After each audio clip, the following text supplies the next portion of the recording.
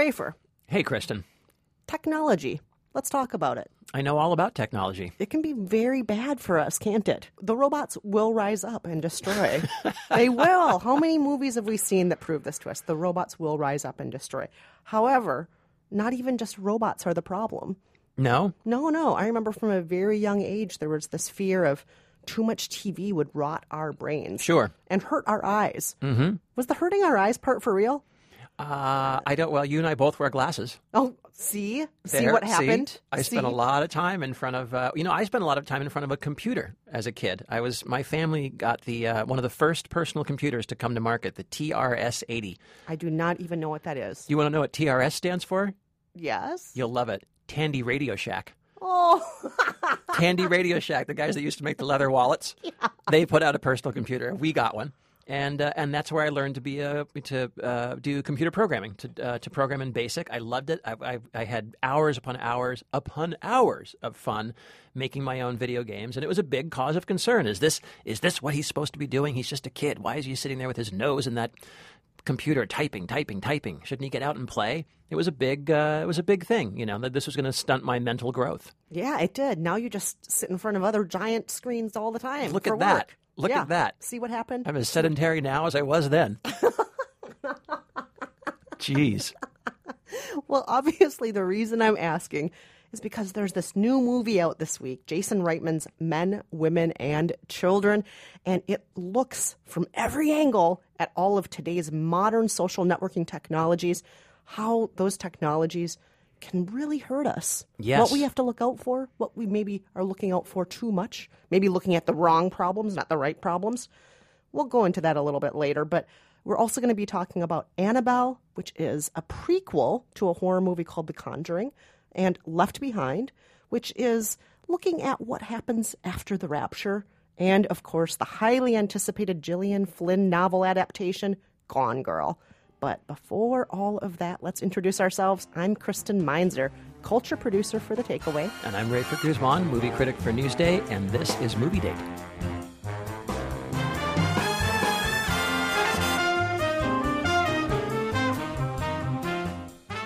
Rafer, let's start with Annabelle. Now, this is a prequel to The Conjuring, which, frankly, was too scary for my sensibilities. Too scary. Too scary. That's too scary. Who's sitting in the theater screaming her head off, and who's covering his ears next to her? Rafer and Kristen. That's right. But as I recall, you thought that was like a pretty good movie. It was good, but it was too scary. Too scary. Well, then don't go see Annabelle, Kristen. This is, as you may remember, The Conjuring was kind of a sort of an Amityville horror connection. It was about Lorraine and Ed Warren, the paranormal investigators who had a connection to the Amityville horror. And there was a doll involved in that movie, one of those creepy, hideous old dolls with the dead eyes and the kind of sneering lips. And I guess that doll must have been so popular in the first one, they brought her back for what's actually kind of a prequel. This one takes place in the sort of 1969, 1970, right around there. It's a young couple. They're expecting their first child. And, of course, the husband says, "Oh, I bought you one of these great antique dolls. Wouldn't you love to put that in the nursery?" And she says, "Oh, sure." No, you don't. No, the dead girl eyes and the creepy hair, that doesn't bother me at all. I'm going to put that right here over the crib. Here's a clip. But now that cult, you said that they were trying to summon something. From what I've read in the past, these cults, they don't summon ghosts. They summon inhuman spirits. Something that's never existed in the flesh. Demons. What do they want? A soul. Any fool knows that a doll like that is a conduit to Satan, right? I mean, it does not, reasonable, rational though you may be, I think when you see that doll at a thrift store, you know that doll is going to open up the gates of hell. And that, of course, is something along the lines of what happens here. I will say, much like The Conjuring, this is one of those just thoroughly, thoroughly unoriginal horror films that you've seen 8 million times before. I mean, have you not? The pregnant mom, the baby, the demon, the doll. But it is really well done and extremely scary. And I was thrilled to be sitting through it. It was so fun. The director, John R. Leonetti, is a cinematographer for James Wan, who did The Conjuring, the Saw films, a bunch of other stuff. He gets in the director's chair here, and he knows you've seen this a million times, and he is determined to find a way to freak you out, to trick you, to fake you out, and get you to like jump out of your chair. And he's a master at it. And the last thing I will say about it is it's got a really great actress, rather confusingly named Annabelle. Her name is Annabelle Wallace. Apparently, pure coincidence, not why they chose her. British actress, unknown here. She's fantastic in the role of Mia, the mom. She's great. So I would say, if you're in the mood for a good, scary movie, Annabelle is your movie date. This was a lot of fun, I thought. And I will not be seeing Annabelle because I'll be too scared. I can't handle that stuff. I know. You know I can't handle it. If this one, you know that feeling where you've been scared and you get that ugly, prickly feeling all over your skin? If this movie gave me that feeling, it would definitely give you it. God. No, I deliberately didn't do that. I just can't handle that stuff. Can't do it.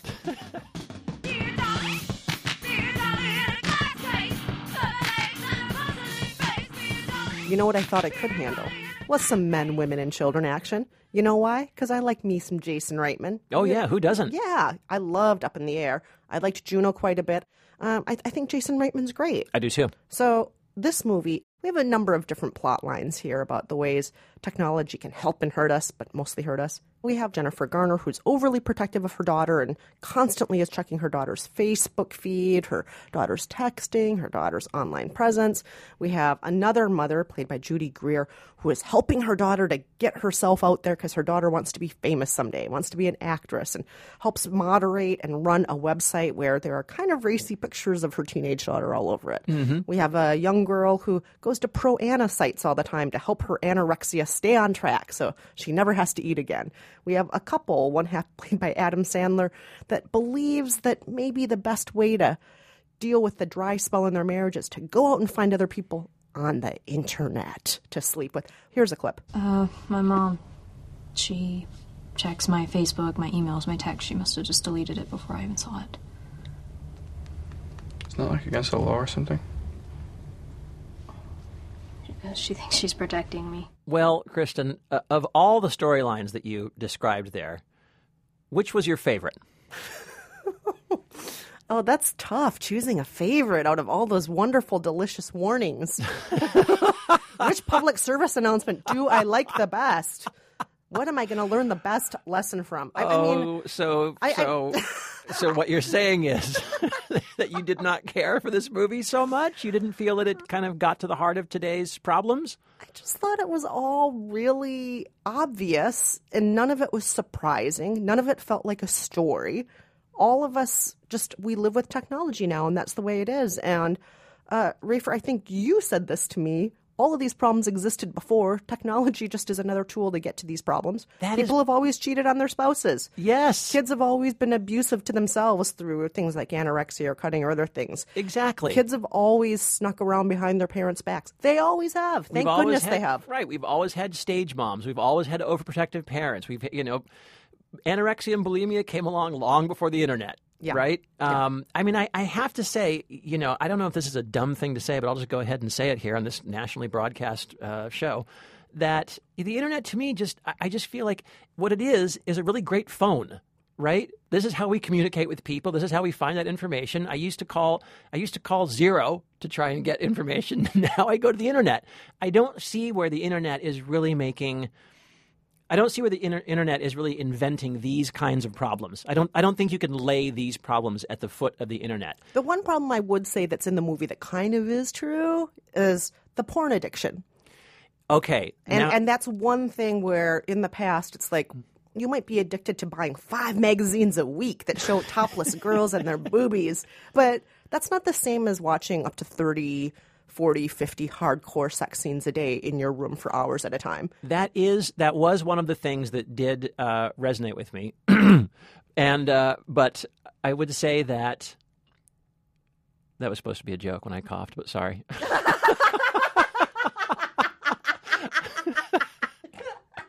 Kristen, you didn't even laugh. I didn't know that was a joke. Well, anyway, ha ha. But that did resonate with me because I thought to myself, yeah, the movie makes little mention of back in the old days, when you were a young boy, you'd find your father's little porn stash somewhere, and I remember that happening, not my dad's, but I remember that happening in my life. You'd discover some porn magazine somewhere and think, oh, awesome. Girls do that too. When I was a kid, girls, we'd find our brothers, girls did that too. It wasn't just guys who would find the nudie mags. Okay, yeah. All right. So, and I did think to myself, yeah, it's true. Now you can just get a flood of that stuff if you really wanted to.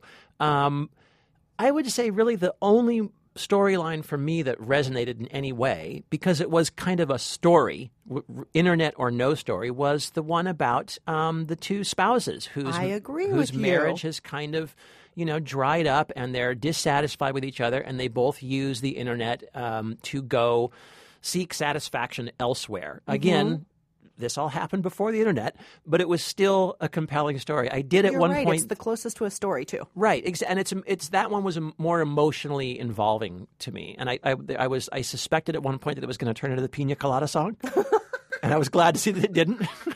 But I really thought it was going to happen for one moment, and it doesn't.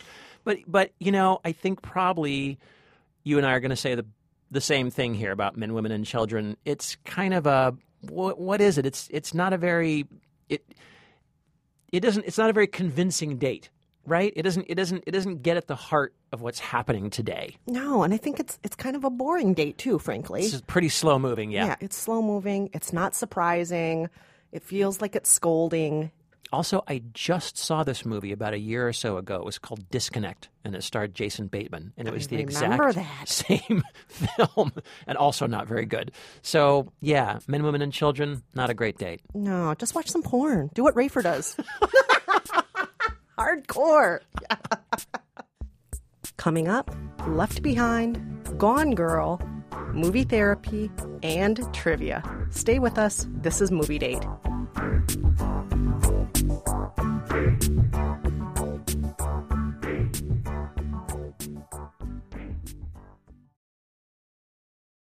I'm Kristen Meinzer. And I'm Rafer Guzman. And this is Movie Date. Let's talk about Left Behind. Let's switch, shall we, from... a different kind of behind. Oh, Kristen! Snap! I was going to make such a subtler joke than that, but now I can't even do it. Well, all right. So many of you may remember the original Left Behind, which was the Kirk Cameron film. It was all about the rapture. It was based on a series of very popular Christian science fiction apocalypse novels in which the rapture happens. And that means, of course, that the believers and innocent people vanish, leaving behind their clothes, and everyone else is left to fend for themselves down on Earth in what is becoming a kind of hellish place. In this new reboot, we have Chad Michael Murray in the Kirk Cameron role. He plays Buck Williams, the investigative journalist. He's on a flight that is being piloted by Rayford, interestingly enough, Steele, played by Nicolas Cage, none other than Nicolas Cage. Midway through the flight, they're about 3 hours over the Atlantic Ocean. They're heading to London, and the rapture comes. Here's a clip. She's your mother, and I think it would be good if if we both could be a little more supportive. Don't you miss her? Yes, I do. But hey, if she's going to run off with another man, why not Jesus, huh? The point of this movie, as with so many faith-based movies, is to proselytize and reach out and get its message across to a wider audience. At the screening I saw, the publicist had to stand in front of us and say that this movie is attempting to reach a wider audience, to people who would not necessarily go to a faith-based movie. And the first words out of anyone's mouth in this movie is reciting the Gospel of Matthew. And to me, I'm just going to say that's not a great way, I think, to bring in the masses. And then, of course, it's a rapture movie. And, we all know what the rapture is. And I guess that's one of my problems with this movie, is that there's something about the message that just kind of rankles me. There's something kind of spiteful and mean to me about the idea of the rapture that, it feels, what it feels like? The whole movie feels like Nanny Nanny Told You So. You should have listened to us, but you didn't, and now we're all up here in heaven with all the infants, because if you walk into the hospital, all the infant cribs are gone because they all got taken, and we're all up there naked. Our clothes have been left behind there on Earth, and the rest of you are stuck down there in Crappy Town flying what looks like a little toy passenger jet through the clouds. And I just feel like, that doesn't grab me or involve me that much as a dramatic adventure film. Do you know what I'm saying? God, it sounds just like Men, Women, and Children, only with religion. We're going to scold well, you. Exactly. Time to be scolded. And it's a ship of fools, that plane. There's a gambler. There's a guy who's a Muslim. There's a guy who's Muslims nothing good can come of greedy businessman. Nothing good can come of a businessman. A drug addict, and all these people all asking for it. And the slutty stewardess. That's the worst. There's a good stewardess. A woman who likes sex, she is the worst. That's the worst. And you know how you can tell she likes sex? Because her boobies are really big and you can see them. Oh. And if that makes me think about sex, that means she's thinking about sex. Why is she trying to tempt everyone with bad boobies? female? No heaven for you. Bad women. Yeah. So I feel like the whole movie, and I won't even get into the truly abysmal production values on this movie. The message of it and just the whole overall tone, I just found of Left Behind. I just found to be kind of an insulting, spiteful date. Do you know what I mean? Imagine going on a date and having that woman say, pulling out a Jehovah's Witness Bible and say, "By the way, have you, or whatever," and all of a sudden you're sitting through a lecture. That's what the date is. I hate this date. I hate this date. Yeah, exactly. So there you go, Kristen. All right, let's talk about Gone Girl, which we have been very excited about for months and months and months. We've been talking about Gone Girl, the new film adaptation of the Gillian Flynn best-selling novel, screenplay by Gillian Flynn as well. Yes. Directed by David Fincher. This is the story of a man, played by Ben Affleck, whose wife goes missing. That's Rosamund Pike. Where has she gone, and is he responsible for her murder? It looks like she's been murdered by him. That's what it looks like. Yep. But maybe not everything's what it looks like. Here's a clip. You were together for 2 years in boarding school, right? She was my first serious girlfriend. Why did you break up? That's a strange question. Did you treat her bad? Did you cheat on her? That's a rude question. Let me tell you what Amy told me. She dumped you. You completely unraveled. You stalked her. You threatened her. You attempted suicide in her bed and were institutionalized. Your wife is missing, and you came all this way to tell me this? Now, Kristen, you were a fan of this novel. I was, as were you. As it's was just I. so fun. It's a really fun read. Okay. Tell me more about what you liked about the novel. You said the word fun, and I feel like that's important. It's an addictive page-turner. It has sort of a pop culture sensibility. It was written by Gillian Flynn, I believe, either at the same time or shortly after she left Entertainment Weekly, where she was a writer. Uh-huh. She just has a certain snap and punch to her writing.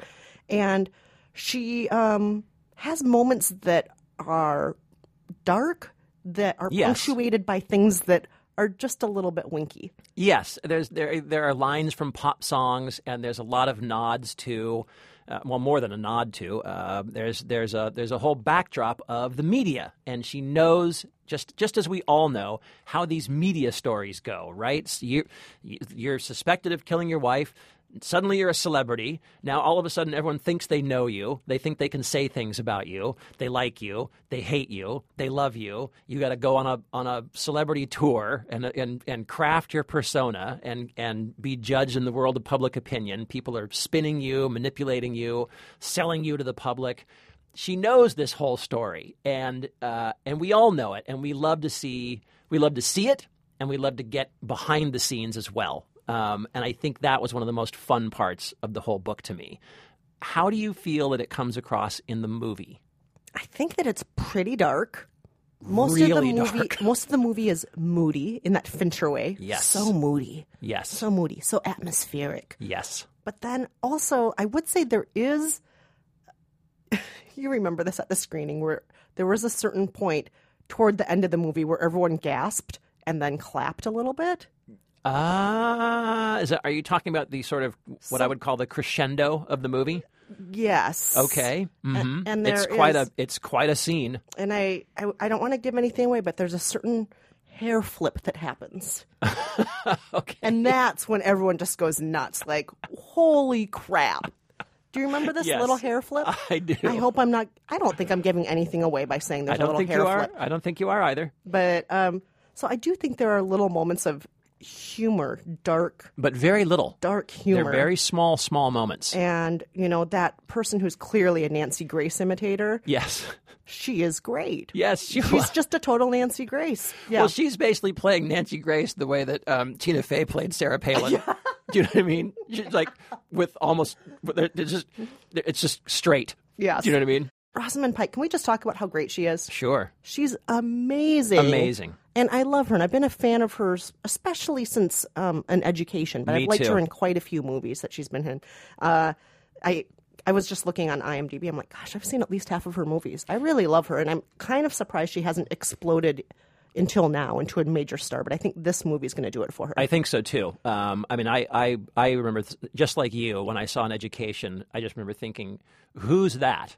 Who is that?" She is, and I loved Carey Mulligan in that movie. I loved everyone in that movie, but she just captivated me in that film. And I'm surprised too that it's taken a while, but for her to kind of, a lot of the roles that she's had since then have been pretty secondary. Secondary to small, I would say. But she's really front and center here, and she's fantastic. So is Ben Affleck. I think he's really good in this. Yeah, Ben Affleck's good too. I don't feel that he has as much range in his role. His role just doesn't have... It doesn't call for it. It doesn't call for as much range, but he's good too. He's good at playing handsome, shallow guy. Right? I would say that it is a little bit longer than I would have liked it. It's almost 2.5 hours. Yes, and I think it would have been fine if it was closer to 2 hours. I'm glad that Gillian Flynn, when she wrote the screenplay, excluded some parts of the novel. She edited out certain things that were in the novel, but I think she could have left out even more. Yeah, I think that's true. The novel was guilty of a little padding here and there, too. I remember there were some moments in kind of the middle third of the novel where it was dragging just a little, and I felt I was getting a little bit too much more information than I necessarily needed. But I thought the cast of this was great. I thought Tyler Perry, who plays the defense lawyer, Tanner Bolt. I love Tyler Perry when he's not being Tyler Perry. When he's not being Tyler Perry, exactly. And Neil Patrick Harris, I thought, was really good as the ex-boyfriend of Amy, the main character, and kind of an unusual role for him too. I think. I think the film looks just fabulous. It looks so gorgeous. I think this is the best score I have ever heard from Trent Reznor and Atticus Ross, who do a lot of Fincher's movies. Yeah. The score in this movie is it's a really interesting take. It sounds like classical Hollywood, but there's also something a little wrong with it. It's spooky and just enough off-kilter where the notes go where you don't expect sometimes. Exactly. It's fantastic, and it really comes to the fore in that scene that you're talking about. The score just goes haywire, and it's really great. I guess what I sort of admired about this movie was that Fincher, I feel like, found something kind of deeper and darker in that story. He found something a little more profound in the novel. I think Gillian Flynn's novel thought that the whole kind of media circus and this idea of appearance versus reality was kind of funny. She kind of got a kick out of the whole Hall of Mirrors, and I think Fincher finds it kind of dark and upsetting and kind of horrifying. Mm-hmm. I like that. I like that he teased that out of it, but it does make for a pretty heavy movie, and that's sort of not what I had expected from the film. So I don't know. If you hadn't read the book, maybe you'll think this movie maybe the movie really bowl you over. If you have read the book, I think it's just going to be a very different version of that story. Do you know what I'm saying? Mm-hmm. But I mean, all that being said, I still felt it was pretty loyal to the tone of the book. It was still pretty loyal to the tone of the book. Yes. And I would say Gone Girl was a good date. I'd say it was a great date. Yeah. And I was scared because I read the book first, and sometimes reading the book first, but I still thought it was a really good date. Yeah, me too. I think, and I'll be very curious, though, to see how it does. 2.5 hours, pretty dark. I'll be curious to see how it does at the box office. I think it's going to do great, actually. I think it could, too. What seems to be the trouble? Can I confess something? I'm just trying to tell you about my feelings. He's been depressed. Help! All right, Rafer. It's a special time. It's a special time in the podcast. You know what time it is. Movie therapy time. Oh, yes, it is. Hey, Kristen and Rafer. My name is TJ, and I'm calling from New York City. I really need some movie therapy to get me in the mood for my favorite holiday, Halloween. I'm not just looking for scary movies, I'm looking for Halloween-themed movies, or movies specifically about Halloween. I hope you can help me. Stay spooky! I want to start off by saying, TJ, I love that you prep for a holiday with movies. I do that every year at Christmas time. Listeners of the podcast, you guys hear me every year around Thanksgiving starting to talk about Christmas movies. I watch a Christmas movie every day from Thanksgiving to New Year's every year, sometimes a couple movies on the weekends. Boy, Kristen. I love prepping for the holiday by watching movies and prepping for Halloween. Oh, I'm on Team TJ. Great plan, TJ. Great plan. Here's the deal, though. We're already on October 3rd. It's October 3rd. Yep. That means there's 28 days to watch movies. We might be coming in late. We should have, gotten this question maybe 6 weeks ago. Yeah, okay. Okay. But we do have 28 movies for you. We are going to have them at moviedatepodcast.org for you to look at. So go to moviedatepodcast.org to see the full list of 28 movies. But let's talk about just a few of those movies on the list, Rafer, that we've selected to prescribe to TJ. All right, so these are going to be movies that have Halloween scenes, because good, solid, central, important Halloween scenes in them.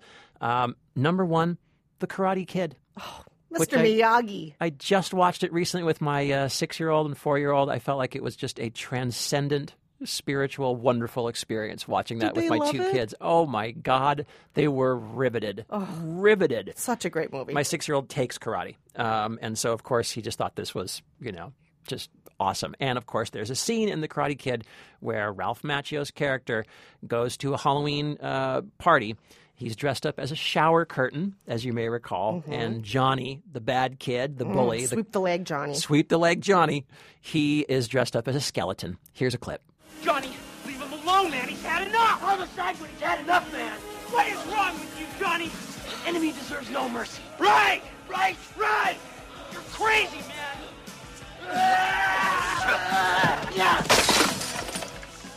Mr. Miyagi to the rescue. Exactly. Oh, exactly. Love him. All right. One of the movies that I like quite a bit is Meet Me in St. Louis. Now, I think a lot of people don't even think of this as a Halloween movie. The movie follows 4 seasons, spring, summer, fall, winter. That's right. And the central holiday for fall was Halloween. And it is beautiful in that Minnelli way because everything's Technicolor and pretty and gorgeous, and there's music and there's it's gorgeous, but it's also very dark.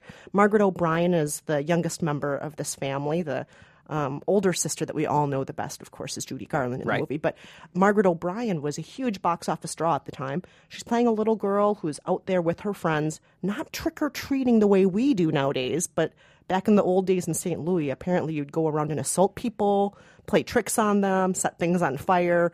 Aw, it sounds cute.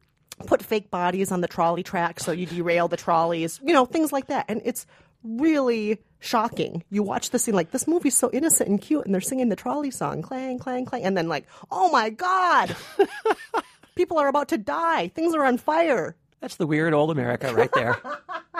So quaint. Oh, why can't we return to those quaint days? I don't know. Why can't we? All right. I'm going to fall back on a somewhat more modern classic, but I guess it's getting pretty old at this point as well. It's The Great Pumpkin, Charlie Brown. Oh, love The Great Pumpkin. How can you not love this movie? Linus, the devoted, religious fanatic. Blanket-loving fanatic. He believes in the Great Pumpkin. Everyone else is laughing at him. They say he's never going to come. Linus believes that the Great Pumpkin is going to arrive. Here's a clip. Each year the Great Pumpkin rises out of the pumpkin patch that he thinks is the most sincere. He's got to pick this one. He's got to. I don't see how a pumpkin patch can be more sincere than this one. I always thought this movie was a really interesting religious parable. Yeah. It's just, and I don't want to give too much away if you don't know the story, if you're one of the few people on Earth who doesn't know the story of the Great Pumpkin.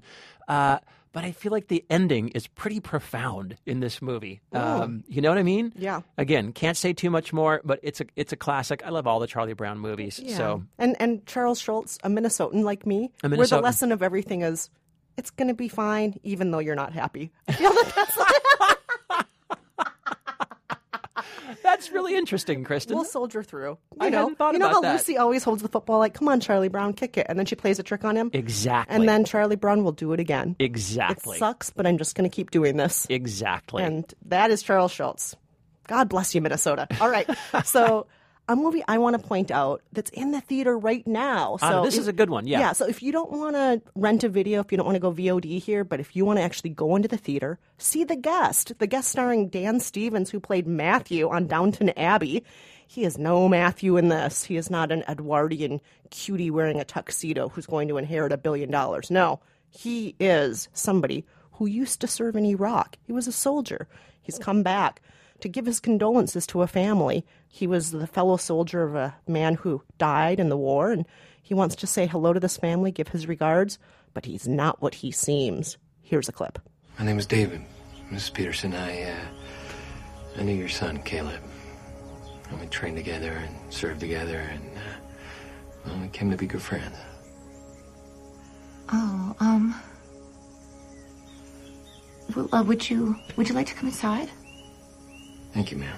This movie is so 80s flashback crazy and interesting. And there's a Halloween scene at the very end of the movie, the climax scene of the movie. Oh, the climactic scene of the movie. The climactic scene of the movie where there's going to be a Halloween dance and the auditorium is all set up for it. But the night before the dance, there's a final showdown that happens, including a hall of mirrors, including a smoke machine, including all the things that would be in kind of a creepy haunted house in an auditorium.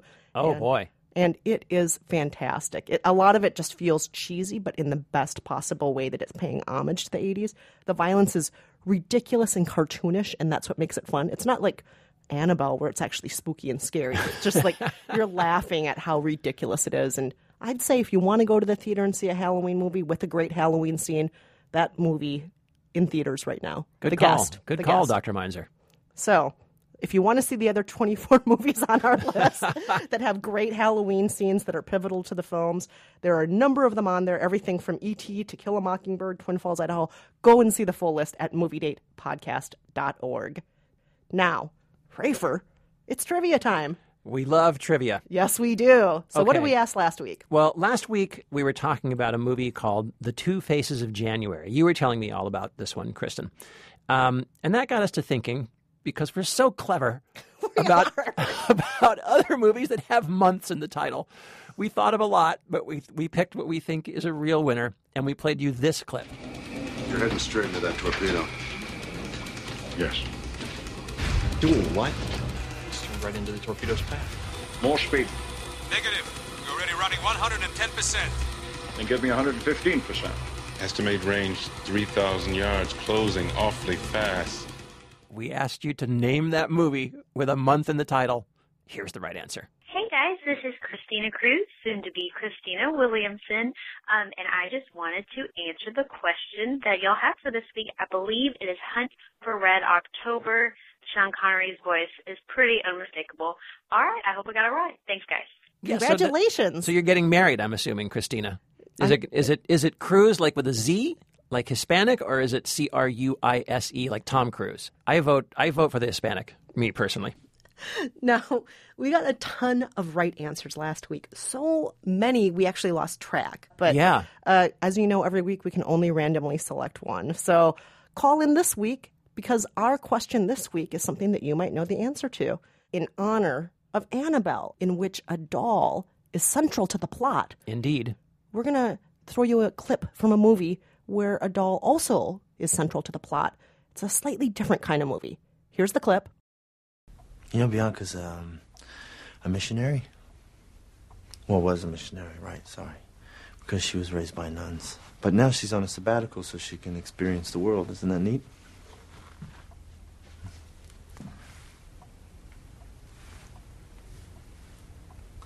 She's shy. Well, you are. Everything's so new for her, right? If you know the answer, visit us at facebook.com/moviedatepodcast. Or you can always call us at 5717-MOVIES. Put me under